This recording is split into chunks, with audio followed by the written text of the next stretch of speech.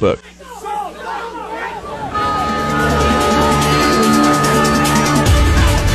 Well, good afternoon and welcome to another day, another week of the Fontenelle Final Bell. I'm Shaylee Peters filling in today for Susan Littlefield, and our guest for this Monday is Darin Fessler, Lakefront Futures.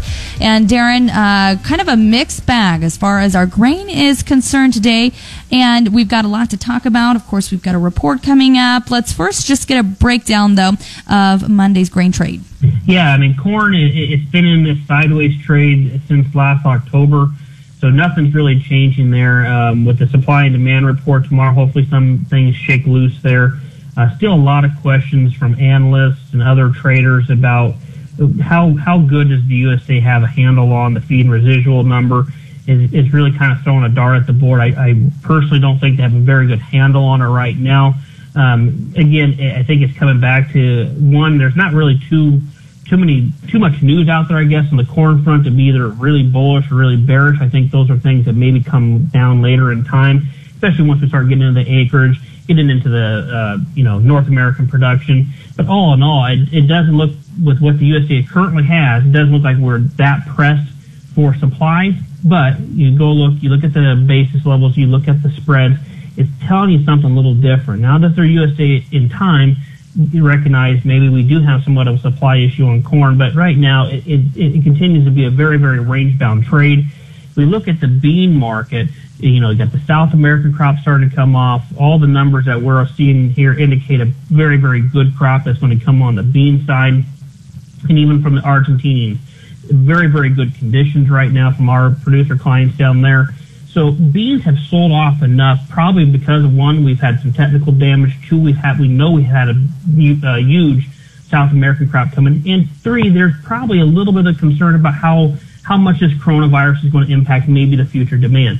But if we learn from history, longer term, it doesn't have that big of an impact. We still have the Chinese deal that's going to take place and hopefully step up with their trade agreement here in the middle of February and start seeing some purchases. Now, they have been buying some Brazilian purchases of late, but hopefully they come through on their side of their commitment.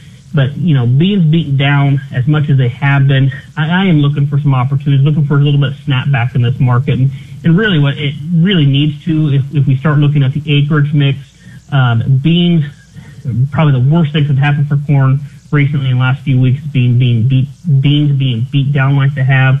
So I would anticipate beans trying to maybe buy some acres here, but it's going to be a problem if South America continues to have that good crop rolling in.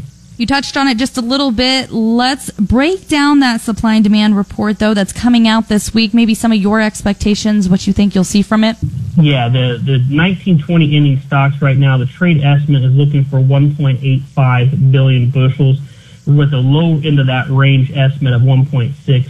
I don't think we're going to get anything lower than that. I don't think the USDA is probably going to move a whole heck of a lot tomorrow on any of the ending stock numbers. If we look at the South American supplies, they have Brazil at basically almost slightly under 101 million metric tons. That is not, I think they could be using probably a little bit higher figure. Some of the other privates out there are seeing a little bit higher corn number, but I think some of that corn number could be how soon do they get that bean crop off to get that second corn crop coming on. Right now, they got the moisture down there. Do they run into some weather later on? I wouldn't be surprised if Brazil, just given the production on the bean side, that ground can probably perform just a little bit better on the corn. And on the bean side, the trade estimate is looking at a 448 million bushel ending stocks number. That's going to be slightly lower than the 475 in January. And then on the Argentina side, they're looking for 53.1 million metric tons there. Probably going to be very much in line with what the USDA had in January. I don't think it's going to be drastically higher or lower, but at the end of the day, I think it might be just a tad bit higher. And on Argentina corn, 49.8 million metric tons, probably going to be about basically in line with what the USDA was thinking in January as well. So I'm not looking for big shifts in what the USDA is going to say tomorrow. However, I am going to be looking at corn and what do they do with the feed and residual number again? What do they do with the ending stocks? And really, at the end of the day, what do they think? How do we line ourselves up once we get to the March the March supply and demand, the March planting intentions. I think that right now, between now and the end of March, probably not going to move a whole heck of a lot, but some of these numbers could be slightly bullish. I don't think right now seasonally you're going to see a whole lot of bearishness unless that trend really starts breaking below some trend line support that we have seen in that March contract. And then finally, you also did touch on this just a little bit in your open, but the coronavirus continues to be talked about, Darin. How much is that coming into play, or are we seeing that fear continue to come into the market at all? Yeah, I mean, I think some of the numbers coming out of China, it's been wish-washy at best. And it's one of those things that's, they drive the headlines. The headlines will drive these markets. And, the fear behind it, I think it's really, it gets investors and traders on edge. And really, if you look at the broader picture here, yes, some of these commodities have been beat up. But if you look at over at the S&P 500 and the S&P Futures, there seems not to be a very big concern about it right now. I think it's, if China can get their hog, the ASF, figured out under control, if they get this coronavirus figured out and under control, I think there is going to be some better times here for the U.S. producer. We're just going to have to be really patient right now until new news comes out on the bullish side, because I think a lot of the bearishness is starting to get priced in here. And real quick here, Darin, if somebody wants to get a hold of you outside of the final bell, where can they reach you? They can reach me directly at 402-366-0423. All right, thanks so much. Again, our guest today, Darin Fessler, Lakefront Futures. The number again to reach him, 402-366-0423. You're listening to the Fontenelle Final Bell, brought to you by Fontenelle and your local dealers. I'm Shaylee Peters on the Rural Radio Network.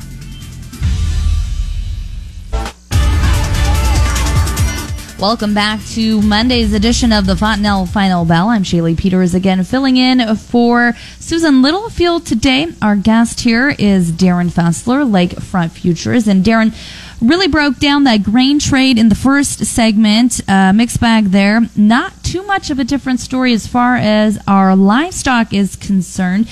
In fact, seeing some triple-digit losses here on those live cattle. We'll talk about cattle here in just a little bit. Let's first just get an overall breakdown of today, maybe touch on the hogs as well.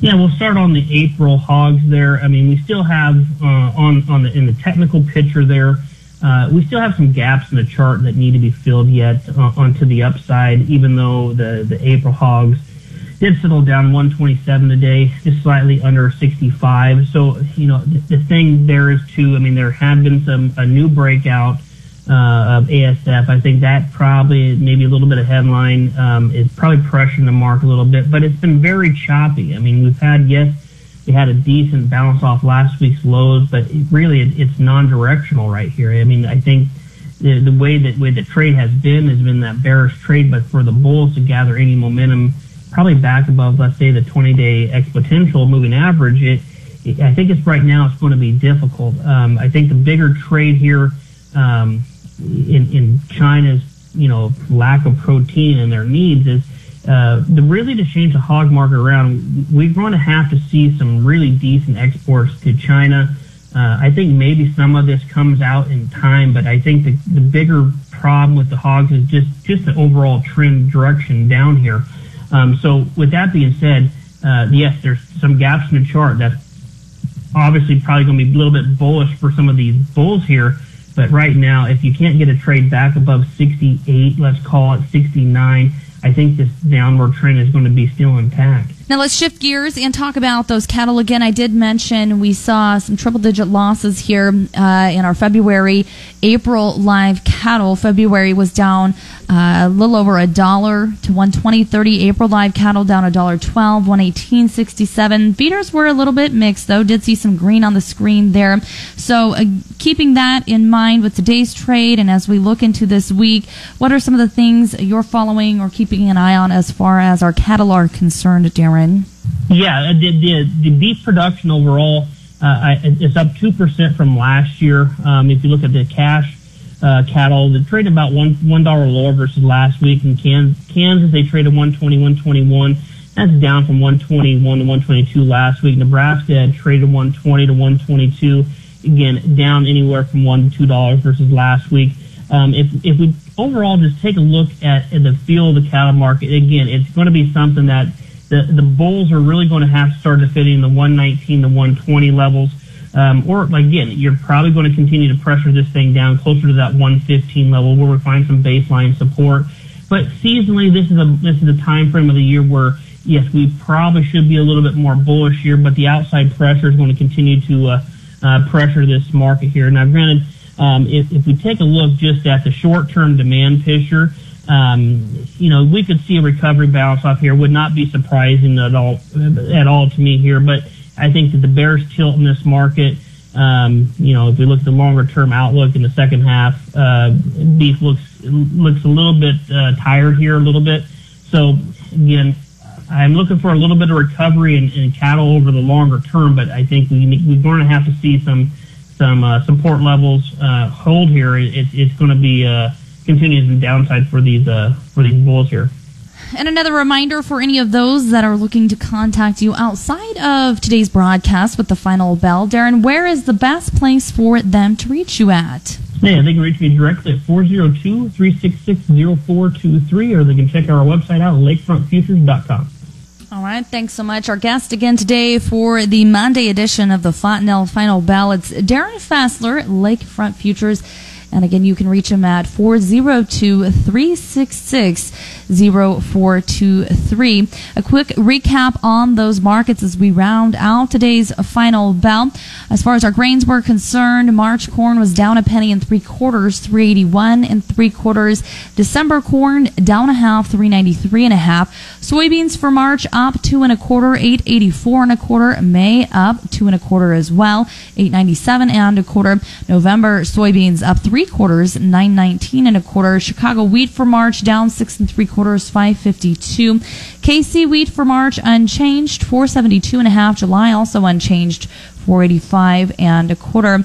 Again, looking to our livestock, which Darin touched on, February live cattle were down $1.02, 120.30. April live cattle down $1.12, 118.67. June down 82 cents, 110.45. Feeders for March up 50 cents, 135.70. April up 2 cents, 137.52. May feeders down 12 cents, 139.45. Our lean hogs for February were down 90 cents, 56.20.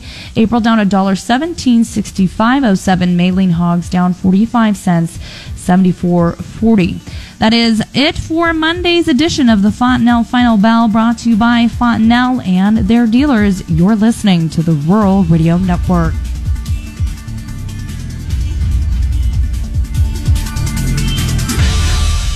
You're listening to the Rural Radio Network.